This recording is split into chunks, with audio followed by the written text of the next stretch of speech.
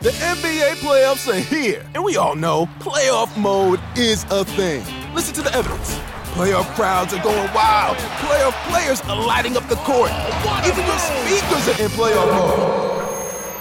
Okay, we'll take it down a notch, but just a notch, because this is the Turn It Up to 11 NBA playoffs. Playoff mode is clearly a thing. The NBA playoffs presented by Google Pixel continue on ABC, ESPN, TNT, and NBA TV.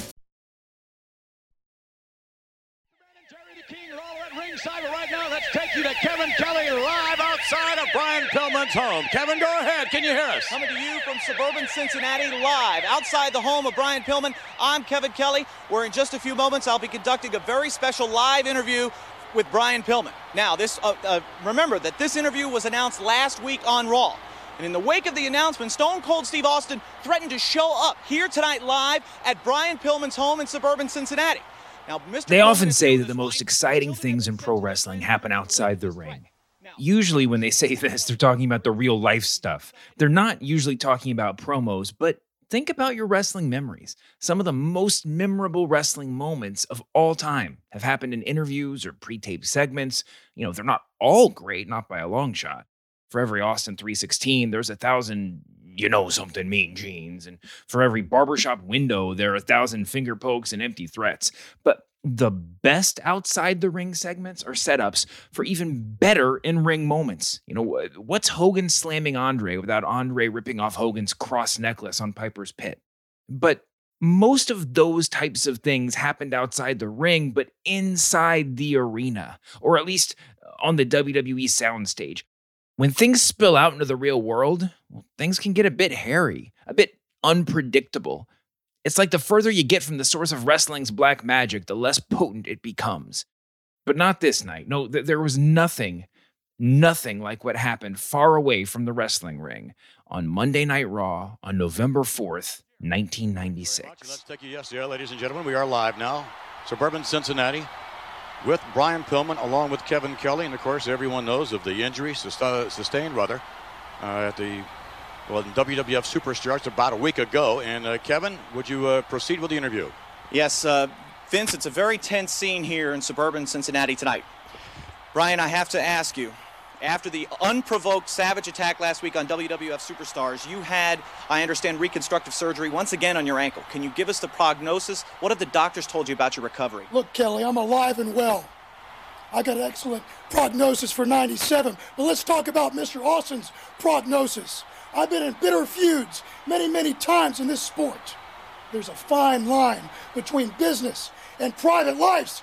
Austin, you've crossed that line. You've made this personal.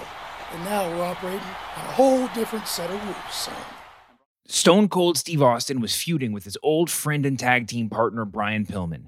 In storyline, Austin broke Pillman's ankle, more on that later, because Pillman seemed giddy about the return of Austin rival Bret Hart.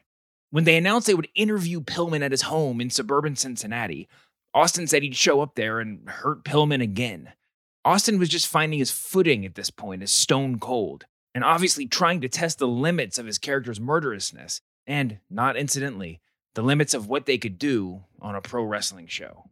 Actually, Kev, if I can interject this, I'm told that, in fact, that we have Mr. Austin circling the neighborhood, and I just wonder whether or not, from your standpoint, Mr. Pillman, if you can hear me, it seems to me that considering your vulnerability with your wife, Melanie, well, Steve Austin's very vulnerable as well. Do you his feel rage has blinded him to the fact that his best friend knows him better than anybody. Do you feel his strengths, his weaknesses, and certainly his fears? Notwithstanding your bravado, do you feel a hostage?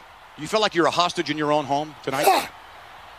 Steve is a dead man walking, because when Austin 316 meets Pillman. Oh my God! 9mm Glock. Oh my God! I'm gonna blast his shirt straight to hell. Steve Austin's out there now, man. What? Austin is the provocateur here, but the real instigator is Pillman. Pillman was called the loose cannon in WWE for his unpredictable, boundary-pushing tendencies. And what happened in his house that night was squarely in his oeuvre. In this scene, Austin was invading Pillman's house, but on a deeper level, Austin was crashing into the reality-adjacent world that Pillman had created. Vince, All right, we heard Stone Cold Steve Austin outside. He's been making his way around all the way to the back of the house, screaming and yelling.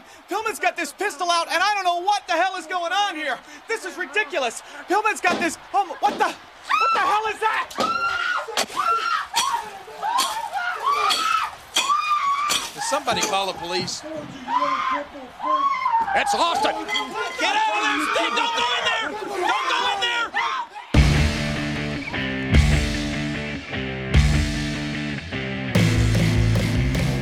From Spotify and The Ringer, this is the Book of Wrestling, 25 catchphrases that explain the Attitude Era. I'm David Shoemaker.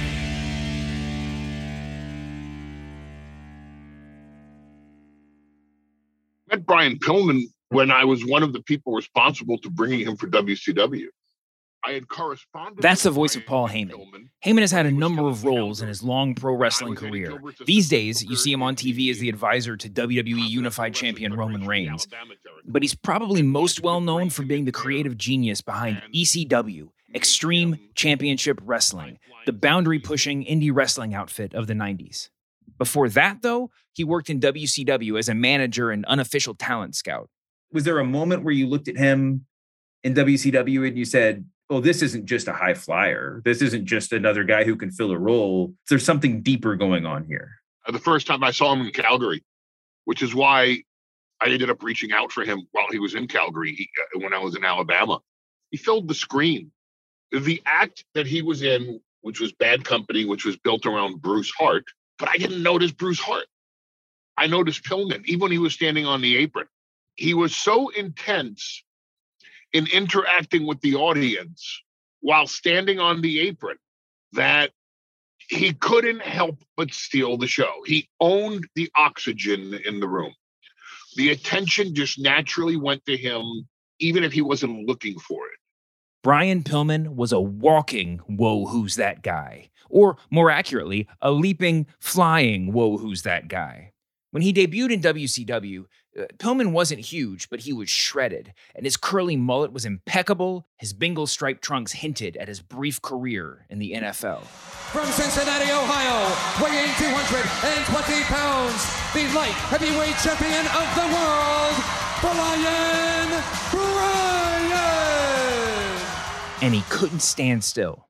He was put in a very old-school traditional role. There's a long line of undersized, good-looking baby faces that get a big reaction from getting beat up, particularly from the ladies.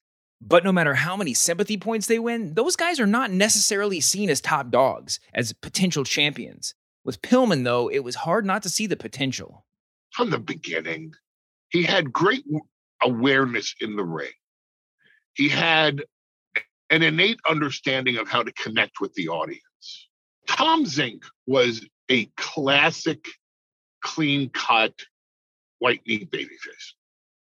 From the days he was in Minnesota, with a great look, a fantastic body, a drop kick from a mile above, knew how to reach out to the audience, begging for help from the dastardly villain that was beating down upon him. Tom Zink was a classic white meat babyface. They teamed him with Brian Pillman. Nobody noticed Tom Zink. You have the villains pound on Brian Pillman. I'm watching Brian Pillman get pounded. You pound on Tom Zink. I'm watching Brian Pillman reach for the tag. And it wasn't just his charisma. It was his ability with a look, his timing on the look. He understood when the attention was going to be on him. And then he understood when the attention was not on him, so that when it came back to him, he kept it. He just kept it. He had one of those personalities, which is why when he teamed with Steve Austin, it was such an interesting tag team, because they both understood that once the attention was on them, they didn't want to let it up. And they would compete for that attention in not only a competitive way, and it's very difficult to explain to anybody who hasn't been in there with them both, but they never sabotaged the other. They complemented each other, and it ended up with the attention on both of them, which is why they were such a great tag team. Here's where the story gets interesting. For lack of anything better to do with either of them, WCW put Pillman and Austin together in a tag team called the Hollywood Blondes. The name has some built-in irony, since Pillman and Austin were from Ohio and Texas, respectively, but there was also a built-in history. Other teams had used the name before them. Originally, and most famously, it was Buddy Roberts and Jerry Brown who started the gimmick in the southern US in the 70s. Roberts would eventually forsake Hollywood for Bad Street USA when he joined the Fabulous Freebirds. The idea when Roberts and Brown did it was that claiming to be from Hollywood would be sure to get big boos from the red state crowd. It worked. It was a similar gambit for Pillman and Austin. To an audience that knew full well who these guys were, embracing Hollywood was akin to Sergeant Slaughter embracing Iraq in 1990. Easy, cheap heat. They did great work given the situation and had a memorable feud with Ric Flair and Arn Anderson, but the writing for both of them was on the wall. Hulk Hogan came to WCW in 1994, a year into the Hollywood Blondes run, and the main event seemed farther away than ever. Pillman made up with his old foes Flair and Anderson and joined the Four Horsemen himself, which would have been a big deal in anybody's career, but I'm gonna be honest, it felt a little like treading water for Pillman until, and this is a huge until, he started getting weird.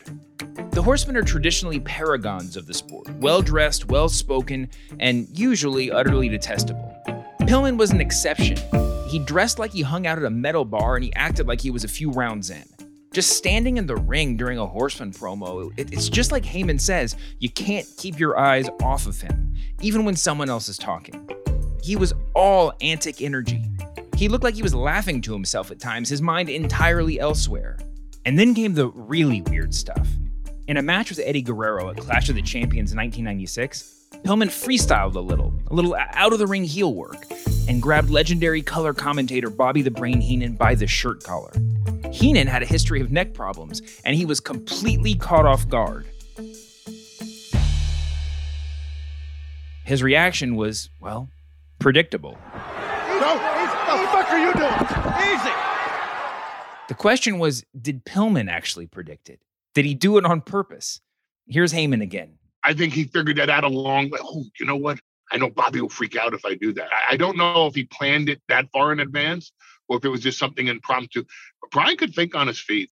Brian was very, very adept at thinking on his feet.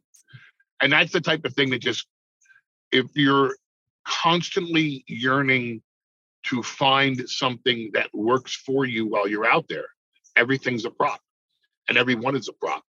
I don't know if he decided that in advance or if he just seized the moment and it popped in his head and he went for it. What the fuck was he doing? The wrestling world asked in unison. Was that supposed to happen? For Brian Pillman, the question is more important than the answer. His next big feud was against Kevin Sullivan, a well-regarded, occasionally satanic wrestler who was, incidentally, the booker for WCW at this point. In the pro wrestling world, a booker is someone who sets the matches and helps come up with the storylines. Now, if you don't watch wrestling, and if you don't, thank you for listening, you might be wondering, isn't that a little weird?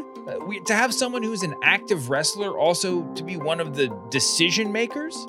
The answer, obviously, is yes, but the caveat is that these wrestlers, people like Sullivan and Dusty Rhodes and even Ric Flair, even when they were active competitors, they were often the best guys for the job. There would also sometimes be booking committees, a sort of firing squad technique to make decisions as a group. But at this point, Sullivan has the pencil, as they say in the biz. And as a fan, there were definitely moments during the preceding years when Sullivan and his Dungeon of Doom stable were feuding with Hulk Hogan that you would ask, wait, whose idea was this? But at this point, early in 1996, the fans were starting to smarten up. Think back to the first episode of the show about the curtain call. This was 3 months, just 3 months before that. Die-hard fans were reading the newsletters and talking in the early internet chat rooms and calling hotlines, and they knew that Sullivan was in charge. But they didn't expect what happened at Super Brawl 6. Sullivan and Pillman were facing off in an I Respect You strap match, where they got to beat each other with leather straps, and the loser had to say that he respected the winner. Sullivan won, and so Pillman took the microphone. I don't think this is what Aretha Franklin meant. You, Booker man. Oh, he said, I respect you. And he walked. And he walked out. And he walked. He said, I respect you, and he walked out. Wow.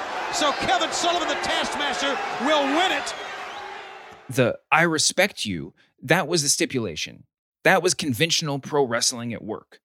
But the word that came after that, Booker Man, that was a revelation. The Booker being acknowledged on the air was nearly unheard of, but it was the delivery that really sung. Pillman sold it as if he wasn't supposed to be saying it at all. And listen to how the announcers try to pretend it didn't happen. Every fan who was watching this at home had the same response as last time. Well, was it supposed to happen? The question is more important than the answer, but the answer, of course, was yes. Heyman, who was already pushing the boundaries of reality and kayfabe and ECW, watched from afar with interest. It was very impressive because it was so well done. I've seen a lot of people attempt to do what at the time would have been considered ECW style storylines, and people weren't doing it well. They were doing it very well. The backlash against it from the announcers, the surprise that, and by the way, coming up next, and meanwhile, something's transpiring in front of your very eyes and they're trying to change the subject. Just the subtleties of it. It was a very over-the-top scenario that was played with certain subtleties that emphasized the over-the-top scenarios. Both Brian and Kevin really had figured it out and how to play this off. Kevin was inspired by what we had done in ECW with the Sandman and Tommy Dreamer. When we did the thing where Tommy Dreamer hit the Sandman, knocked the Sandman's cigarette into the Sandman's eye and caned him, and then the Sandman grabbing both eyes, he understood, wow, this is a whole different manner in which to present this industry. And Pillman, of course, was always looking to be ahead of the curve, always, from day one. Wanted to be far ahead of the curve. So, and he picked it up real fast. He had it figured out. Next comes an even weirder story, because in case you hadn't noticed, the career of Brian Pillman is a collection of stories. It's an anthology. It's a narrative that exists in a series of almost indescribable, inexplicable incidents. It's urban legend brought to life. So after he went after Heenan's neck, after he outed Sullivan as the Booker in front of the world, then Pillman gets fired. Now, again, I know what you're thinking. No, he didn't get fired for the Booker Man thing. He got fired so that fans would think he got fired for the Booker Man thing. He was building a character that was unpredictable, the loose cannon character, a character that didn't play by the conventional rules of pro wrestling. And so he couldn't just get suspended. A million wrestlers have been suspended over the years, and everybody always knows it's a storytelling contrivance. No, Pillman had to be fired. And to make it believable to all the fans who had the inside dirt, well, Pillman wanted to be fired for real. He convinced WCW VP Eric Bischoff to fire him for real, for dramatic effect. Here's Bischoff from WWE's Loose Cannon documentary. We pretty much agreed that he was going to go to ECW and then come back to WCW after 6 months or a year, whatever the case was. Unfortunately, that never happened. And like that, he was gone. As Pillman said back then, Battle of the Carnies. Yes, the whole concept would be that Brian Pillman would be fired. And Pillman saying, oh, we've been doing everything else so legit, you have to legitimately fire me. You have to give me my termination papers. And of course, once he had his termination papers, he got them to Vince McMahon saying, I got my termination, I got my release. I'm allowed to negotiate anywhere. Let's negotiate. So it was all part of the plan. Brian Pillman worked Eric Bischoff and turned his angle into free agency, real life free agency. I don't know if there was a carefully executed strategy that was thought of in advance, like this was a premeditated way for Brian Pillman to negotiate with Vince McMahon to get his release, to escape what he felt was the glass ceiling in WCW, or if along the way, oh, wait a minute, you know what situation I'm in? This would be an interesting pivot. Why don't I go and ask for a legitimate release? I don't think I think he was playing chess, move, counter, move, counter. I don't think he walked in with his first 10 moves well thought out. I think as the thing evolved and got bigger and bigger, he realized there were more moves for him to make, and interesting moves at that. Then Kevin Sullivan called me. He said, listen, here's what we're going to do. We don't want him going to WWE. but we have no problem with him coming to you because he'll become such an underground sensation based off of this. And despite the animosity between WCW and ECW, we know you're going to book him right. We know you're going to enhance him. We know you're going to make him a bigger star. And we got no problem putting him in your hands. And we're not asking for anything in writing, anything guaranteed, except if you're going to beat him, just beat him once. Okay, you got it. And then Kevin said, I'll buzz you. And the only thing I asked for was one letter from WCW saying one time that I had the rights to use him, and they had no claim against it. I wanted to make sure I wasn't being set up, and ECW wasn't being set up. I got that letter. I kept it private, and we went for it. It was set up as much by Sullivan as it was by Pillman and me. Coming up, Brian Pillman's next chess move takes him into the ECW ring and out into the crowd. This episode is brought to you by State Farm. You might say all kinds of stuff when things go wrong, but these are the words you really need to remember. Like a good neighbor, State Farm is there. They've got options to fit your unique insurance needs, meaning you can talk to your agent to choose the coverage you need. Have coverage options to protect the things you value most. File a claim right on the State Farm mobile app and even reach a real person when you need to talk to someone. Like a good neighbor, State Farm is there. The NBA playoffs are here, and we all know playoff mode is a thing. Listen to the evidence. Playoff crowds are going wild. Playoff players are lighting up the court. Even your speakers are in playoff mode. Okay, we'll take it down a notch, but just a notch, because this is the Turn It Up to 11 NBA playoffs. Playoff mode is clearly a thing. The NBA playoffs presented by Google Pixel continue on ABC, ESPN, TNT, and NBA TV. What are you doing here? Haven't you heard?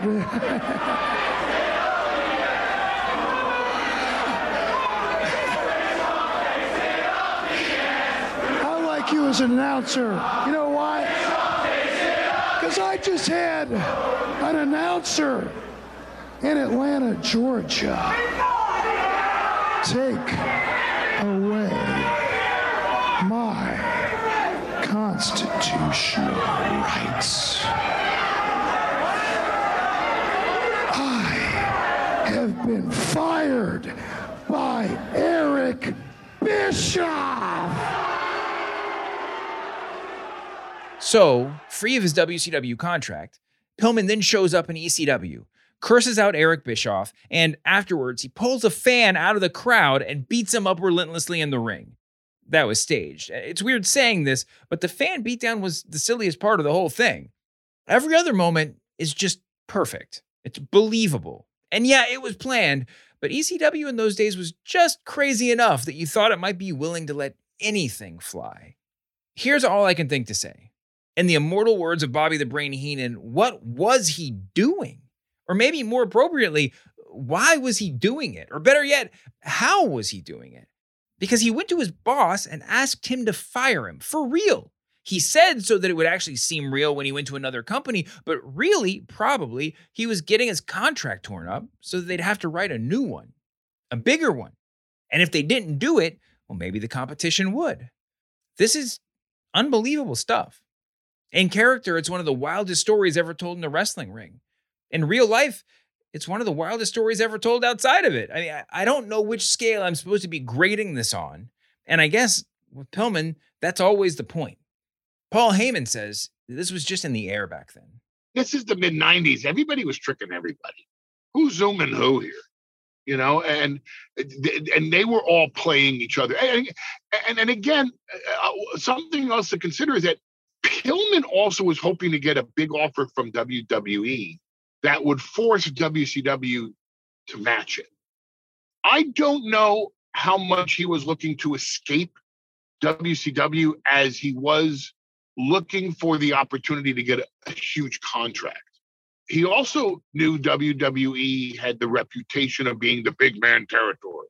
Austin had not hit yet. So Brian felt that there was a glass ceiling in WCW in terms of creative, a glass ceiling in WCW for him in terms of money. And he was trying to break through both. The gimmick didn't stop when Pillman got backstage. Pillman was like a pro wrestling Daniel Day-Lewis, method acting mental instability into the locker room and out into the world. He freaked out other wrestlers with peculiar behaviors, tying his pants up with twine, or eating chocolate cake by the fistful, or screaming "Call 911" repeatedly after a scripted injury. It doesn't sound like much. You have to hear the guys tell these stories. But if you do, it's really about the persistence, the grinding repetition of some of these pranks. Once he started in on a bit, he wouldn't stop and made everyone in the room uncomfortable. He relished in that discomfort. He even made it impossible for Heyman to book him in a match, both because Pillman was deliberately unreliable and because, he could have left for WCW or WWE at a moment's notice. He was a wild man behind the scenes even in college. But a loose cannon, I don't think he truly was. I actually think he was very cognizant of the moves that he was making. And once they came up with the loose cannon character, he did everything he could to persuade and or convince not only the audience, but even those backstage, this is who he had really morphed into. He wanted that reputation, and he also felt it would help him in negotiations because they would think he was out of his mind, but he's an attraction in an age where in this hyper-competitive environment of the Monday Night Wars, you can't do without your attractions. And the last thing you wanted to do was let the other guy get an attraction. For Brian, it was exhilarating. He thought it was a lot of fun. He was enjoying doing that. Hey, this guy's known me for 10 years. Watch me make him think I'm out of my freaking mind. I knew at any moment I was going to have to bail out of it, which is why I kept every week almost a self-inclusive story that if he just disappeared, we'd be moving on just fine. And if we were to have ever pulled the trigger on it, because he had his wreck while he was in ECW. And if we were to have ever pulled the trigger on it, I wouldn't have announced the match until the week of the match to lock it in. And I would have made sure that I would have had access to him for the match. So we wouldn't advertise it and then WCW pulls him. But as we were heading towards that scenario is when he had his wreck. The wreck. On April 15th, 1996, Brian Pillman fell asleep at the wheel and wrecked his Hummer, demolishing his ankle in the process. He was thrown over 40 feet from the car and was in a coma for a week, which is terrible, obviously. But the ankle, for a wrestler, particularly a high-flying wrestler, one of the American innovators of the aerial style imported from Mexico, the ankle was a huge deal. And the doctors had to fuse his ankle in a walking position. This, I guess, is where I should probably mention the substance abuse allegations. Pillman's use of drugs and alcohol has been discussed pretty openly over the years by his friends and coworkers, and even his wife. Ken Shamrock has a story in his memoir where he and Pillman arrive together at a restaurant after a road trip, and Pillman can't walk or even leave the car because, according to Steve Austin, according to Shamrock, Pillman had taken too many painkillers. Pillman's wife Melanie has talked about his painkiller addiction too, and according to those close to him, dealing with the injuries from the wreck only worsened his dependencies. I knew Terry Allen very well when I was a photographer and I was a kid. So when that wreck happened in '86, I just remember the heaviness that it brought down on everyone in the industry, that it was just about to be Magnum's moment. And in a blink of an eye, it's over. And it felt the very same way. No one knew if he was going to wrestle again. It was a bad wreck. For the record, Magnum TA, Terry Allen, was a wrestler in the NWA in the late 80s who was slated to become the next big thing. It was obvious watching him on TV. He was incredible and right on the cusp of greatness when he wrecked his Porsche and never wrestled again. For a lot of fans of my generation, it was the first real tragedy we experienced. Back to Pillman, though. After his wreck, the first thing he did, according to Dave Meltzer, quote, was to lie to everyone, including me. He said as bad off as he was, the doctors said he would be able to wrestle, and after healing, his ankle would be at 100%, end quote. Whether or not anybody believed him, WWE signed him to a contract anyway. Pillman had offers from both companies, but apparently Bischoff wouldn't fully guarantee the deal because of the injury. Vince McMahon guaranteed it, so WWE got Pillman. It was a logical fit in a lot of ways. WWE was emerging from the doldrums by giving opportunities to smaller, character-rich wrestlers who had been previously underutilized. When he got to his new locker room, as Bruce Pritchard tells it, well, Pillman's reputation preceded him. By the time Brian came to work with us, he had this loose cannon persona, which he portrayed truly as a loose cannon, where people didn't know when Brian was on and when Brian was off. And that's the voice of Bruce Pritchard, WWE producer, writer, Vince McMahon's right-hand man, a little bit of everything. He was part of the creative team that booked Pillman's entrance into WWE, and he was on-the-ground producer for the gun angle. He had perpetuated this character so much in and out of the ring that even Brian's peers sometimes wondered, Brian working me, or is he really crazy? So when you have that, that's a special trait to have your peers believe. That means the audience believes. And it was a very easy character to believe. Man, he's not all there. So let's skip ahead to the next story. Pillman had been buddying up on screen to Steve Austin, who was on a tear of his own. See episode 2. But when Bret Hart announced his comeback to the WWE, Austin saw a rival, the rival who would eventually elevate him to the main event. But Pillman saw an old friend. See, Pillman trained in the Hart family territory in Canada. Of course, it was Pillman's inability to hide his excitement for Hart's return, even as he tried to hang on to his friendship with Austin. That was the real magic here. It was a sort of unhinged giddiness that, well, made you wonder what the fuck he was doing. Finally, on the October 27th, 1996 episode of Superstars, Austin had had enough. And you can listen to me, you little crippled freak. Hey, come on. Everybody knows that at one time I carried you to a world championship. Everybody knows that one time you rode in my back pocket. Wow. Madison Square Garden, Bret Hart, you're gonna find out. Bret Hart's gonna find out. The whole damn world's gonna find out. I will do exactly what I say. I am gonna whip his ass. To me, it's one of the most realistic pro wrestling beatdowns ever because it's just so straightforward and so brutal. There's no special moves, no flamboyant stuff, just stomping and dropping fast forearms and elbows and then whacking Pillman's hurt ankle with Pillman's own cane. Then, Austin does the unthinkable. He grabs a folding chair from ringside and wraps the hinge around Pillman's hurt ankle, and he stomps on it. Just visualize that. I think you can hear the bone sniffing. Then he goes up to the second rope and jumps off and stomps on it again. Don't do it again. There's a name for this in the wrestling world now. It's called Pillmanizing. When a chair is wrapped around a body part and stomped, it's a direct reference to this moment. Pillman's already hurt ankle was shattered again, which of course, since we're talking about Pillman, was reality too. Pillman had re-injured himself trying to get back into action, trying to keep up the facade that he wasn't that hurt to begin with. And this was the storyline explanation for why he was going to be out of action even longer.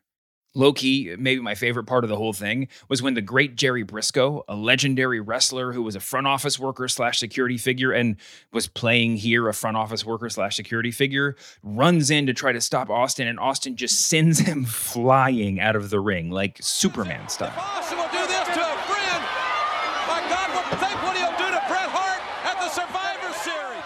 Which brings us back to the gun incident.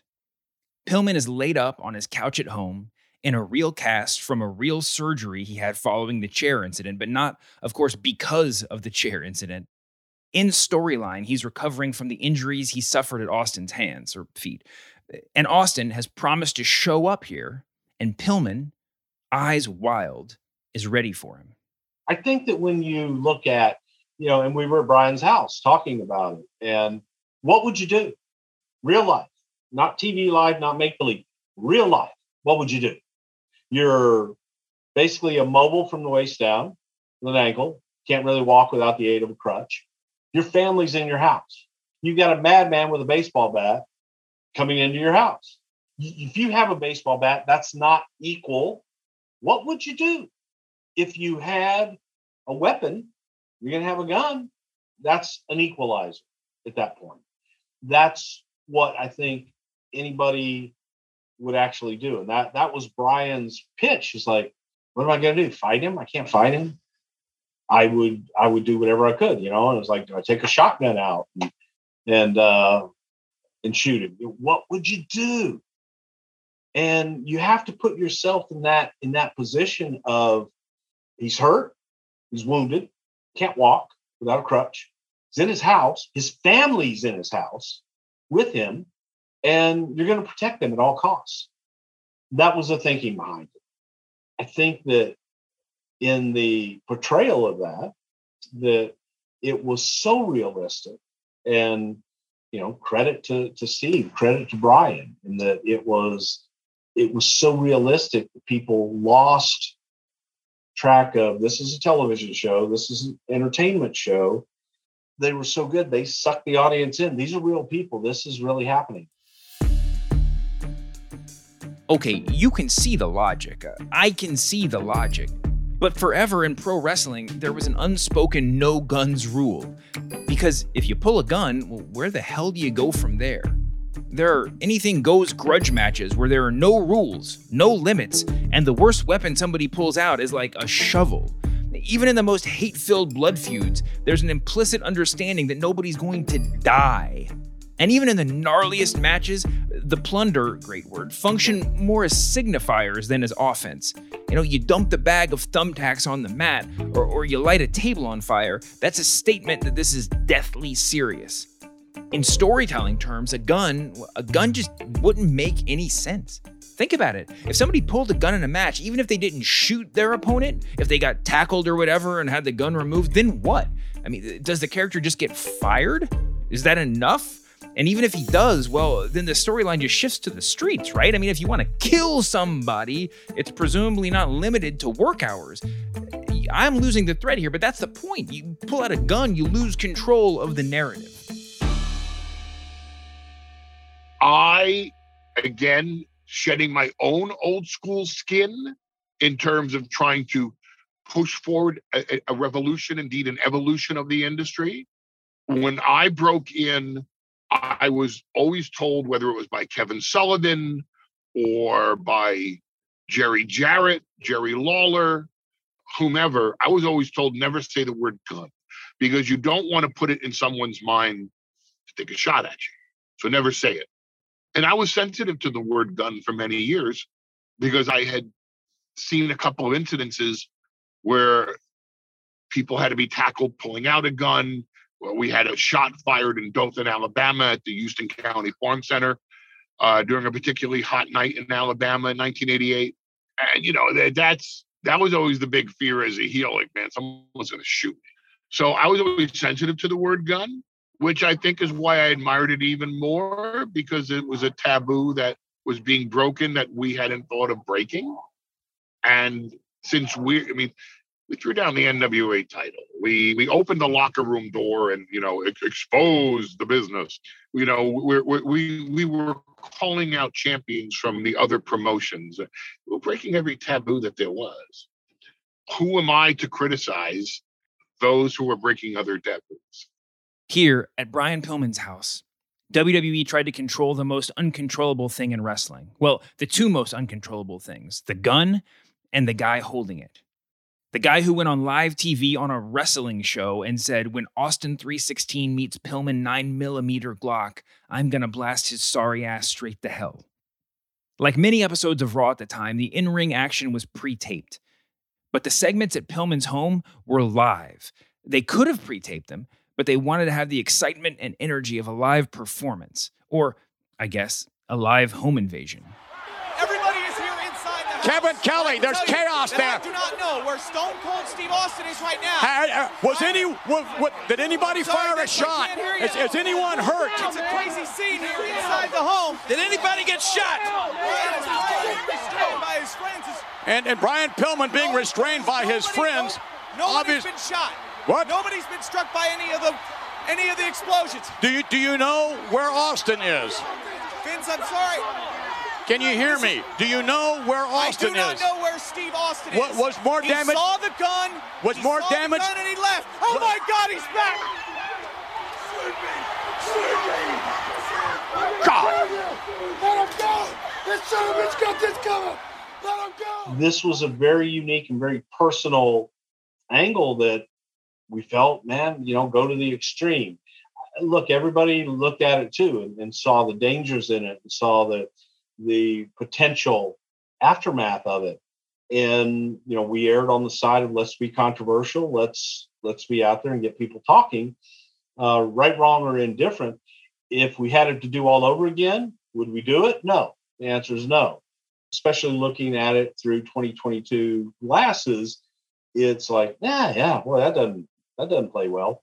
But when you're in the moment in that time, in that day and time, and looking at everything and how the world was, it was edgy. It was definitely edgy and definitely controversial. What was the reaction from the network? They weren't happy. They knew ahead of time. I think that the reason they weren't really happy was because it was done so well, in that, man, you felt it. There was a legitimacy to it. There was a feeling of this has gotten out of hand, and we kind of wanted that uneasy feeling, but I don't think that we wanted the distasteful feeling that we got. I knew what they were doing. I didn't. I also understood they were going to get a lot of backlash for it. Again, these were innovative times, and in some ways desperate times for WWE. I admired the balls it took to try to pull that off. I knew that they wanted to grab people's attention, and even if grabbing the attention required an apology or two, that's a very Vince McMahon, one step backwards, two steps forward type of scenario. It was a Hail Mary to get attention, to get ratings, and to get people talking. But it was also a statement by WWE that they weren't just going to push boundaries in the ring, they were going to call everything you thought you knew about the rules and norms of pro wrestling into question. If Pillmanize didn't already mean something, you would say this was the Pillmanization of WWE, which is why this story, the story of the gun, is more than just a story. It's a culmination of stories. It's the Avengers Endgame of wrestling. All of the individual chapters led up to this point and gave it so much more gravity. Because with another wrestler, a gun would have seemed hokey. It would have been empty. With Brian Pillman, anything was possible. And so even the most ridiculous stuff had weight. Legitimacy. What the fuck are you doing isn't just the reaction. It's the mission statement. Incidentally, this was also the first episode of Raw in its new time slot at 8 p.m., an hour earlier than before, meaning, hopefully, a broader, more family-friendly audience. Did the fans think it was real? And did you guys, pay attention to how many phone calls the office got? I mean, what would be the measure of how the fans reacted? Well, I think part of it is, are they going to tune in next week, which they did, but we had an idea from people that had called the local police station, which they were informed ahead of time what we were doing. We had people there, and they were aware of it. We were able to tell people, no, it's a television show, and no one's in danger, and we have officers on site. No need to call. But I think that when you just go back and look at things from a good taste or not good taste, I don't think it was hindsight in good taste. I think at the time that it was something that we did to be real and to be controversial, and it fit. When you look at things, what would you do? You have to ask yourself a lot of times, how does this relate to the audience? If you're an audience member in your own home and someone is breaking in, and you're a mobile, your family's there, what would you do to protect your family in your home? All right. Get him out of here! Grab him, Kevin! Grab the gun! Let him go! Oh my God! Grab the gun! Shut up! Shut up! Somebody get the gun! When the camera stopped rolling, what was the feeling in the house? Intense. Intense.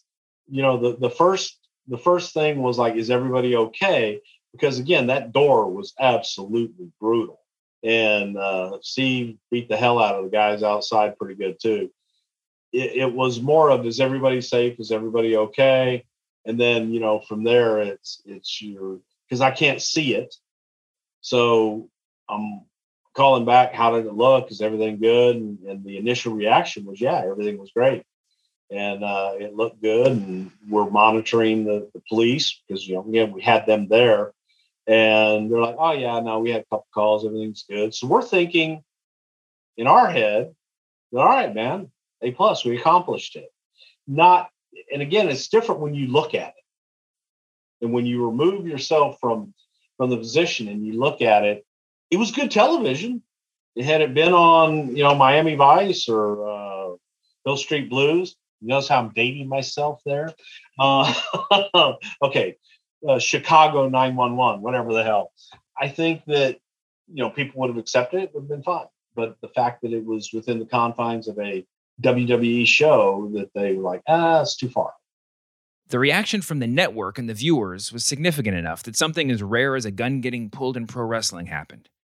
Vince McMahon apologized. No question about it. Responsibility rests squarely on my shoulders as the chairman of the World Wrestling Federation. And on behalf of the World Wrestling Federation, for those of you who were offended, those viewers, we humbly apologize for the incident that took place last Monday night on Raw. In an effort to bring attention to a new time slot of 8 o'clock Eastern, there's no doubt that we went overboard. Nonetheless, the actions and language of the individuals involved was reprehensible, and we assure you and all of our viewers that something like this will never, ever happen again here in the World Wrestling Federation. In the end, the gun might have worked as a chapter in Pillman's anthology, and it works as a floating point of reference for the rise of the Attitude Era, but it didn't really work as a storytelling device. They left us wondering if someone had been shot, and then answered that question in the final segment of the night with another cliffhanger. In the last segment, Pillman said, "Get out of the fucking way," live on the air. Let him go! I'm gonna kill that son of a bitch! Let him go! Come on! Call the police! Call the police! Call the police! All right. It was a quintessentially Pillman moment. And just like the rest of the chaos that night, it was probably planned to heighten the realism. But it was also a concrete point of complaint for the network or for angry viewers. If you could excuse the scene by saying it was like something out of Miami Vice, well, they don't say fuck on Miami Vice. The next week on Raw, be it from network pressure or whatever reason, they didn't even mention the incident. Austin appears to do an on-air interview, and Vince reiterates the apology at the top, but there's no mention of the gun, no mention of Pillman, no context. A story is only meaningful in the context of the larger work. And sure, this could have been meaningful in story. Maybe if it hadn't forced the apology from Vince, it could have been this generation's Piper's Pit moment. But not this time. It might have helped in the ratings, but it didn't lead to anything. Pillman didn't even get the gesture of being fake fired this time. Austin moved on to Brett, and Pillman moved on to healing up. It was a story without an ending. In May 1997, Pillman finally returned to in-ring action, and his career finally got something of a reset. WWE used Pillman as a color commentator while his ankle recovered, but they didn't restrict him to the conventional background role. It would have been a misuse of his talent after spending so much money on him. But more importantly, for Pillman, it wasn't feasible. He was never a background player. What are you doing, Brian? Brian, come on! Not the fan! Pillman hitting that fan with that pencil right in the face, and now Brian Pillman leaving the broadcast booth and attacking a fan. A ticket-buying fan. This is an assault. Somebody's got to stop him. Somebody please pull Brian Pillman off this kid. Brian Pillman has snapped. He's an absolute lunatic. Oh, what an embarrassing and a tragic situation here in the WWF for an athlete to attack a fan is absolutely uncalled for. He's a maniac. On June 28, 1997, WWE reran the fan gimmick from ECW. Pillman attacked a fan who was booing him while he was doing ringside commentary.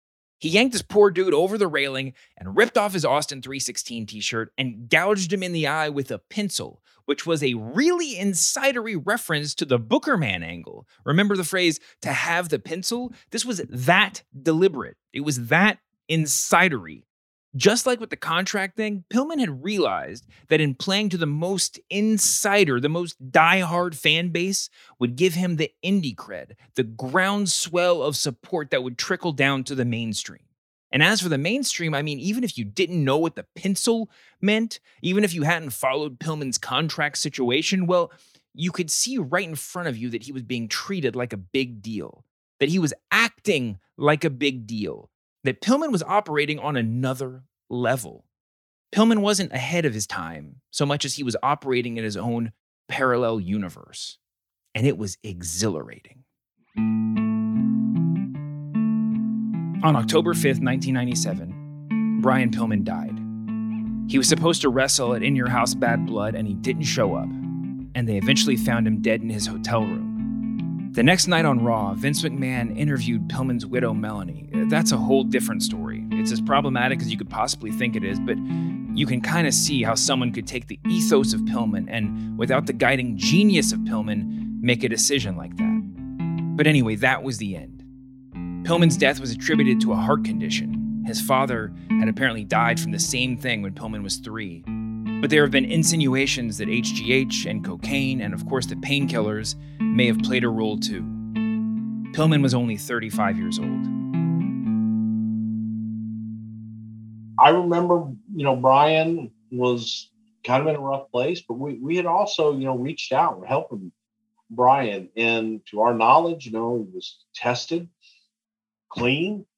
And then, when we get there, I'll never forget that day. It was a horrible phone call. And Jim Cornette had called the hotel where Brian had stayed the night before and put me on the phone with the manager, who let me know that Brian was gone. Everybody was pulling for Brian. And I don't think that there wasn't really the knowledge. There was, whispers. But there wasn't the knowledge that, hey, man, Brian's taking all this stuff, because when he was around and when he was being tested and when he was going through the paces, he was okay. And it just was a horrible, horrible tragedy. Pro wrestling is a storytelling form, and nobody told stories like Brian Pillman. Pillman understood the sport, the art, better than almost anyone, certainly better than any of his peers. But wrestling is not a solo act. You need partners, opponents, and you need promoters to be on board. So Pillman went out and made himself important, indispensable. He made the wrestling world play by the rules that Pillman himself had established, at least for a few moments in time he did. Pillman 9mm might have been what ended up making him a main eventer, a legendary star. I mean, we'll never know. But even though Vince apologized, even though they memory hold the angle, look at the Attitude Era. Look at the wrestling world that followed. It's pretty clear that from that moment forward, WWE was Pillmanized. There's a fine line between business and private lives. Austin, you've crossed that line. You've made this personal. And now we're operating on a whole different set of rules, son. I mean, in any era, to be able to seize the moment like that, but especially to get that kind of attention. It's the name of the game. In football and basketball and hockey and baseball, in movies and television and streaming and music and anything. In politics, isn't it? Hey, the spotlight's on me, and I know how to make it even bigger and make myself more intriguing and make myself a bigger attraction because of it. And I can increase that spotlight by doing more things like this that follow the path of what I'm doing. What do you think Brian Pillman's ceiling was? Endless. I think that if Brian had stayed healthy, that it truly was endless, because Brian had the gift of gab and Brian had a believability about him, that the audience was never sure what was going to happen when Brian was around, which kept you interested. It kept you guessing. There was an unpredictability about him that the audience enjoyed.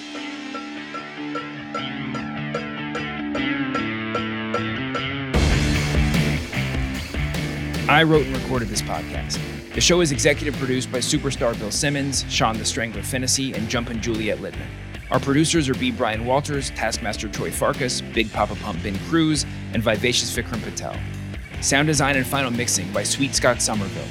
The music you hear in this episode is from Epidemic Sound and Blue Dot Sessions. Copy editing by Craig the Animal Gaines and Buddy Jack McCluskey, and fact-checking by Rockin' Juliana Ress.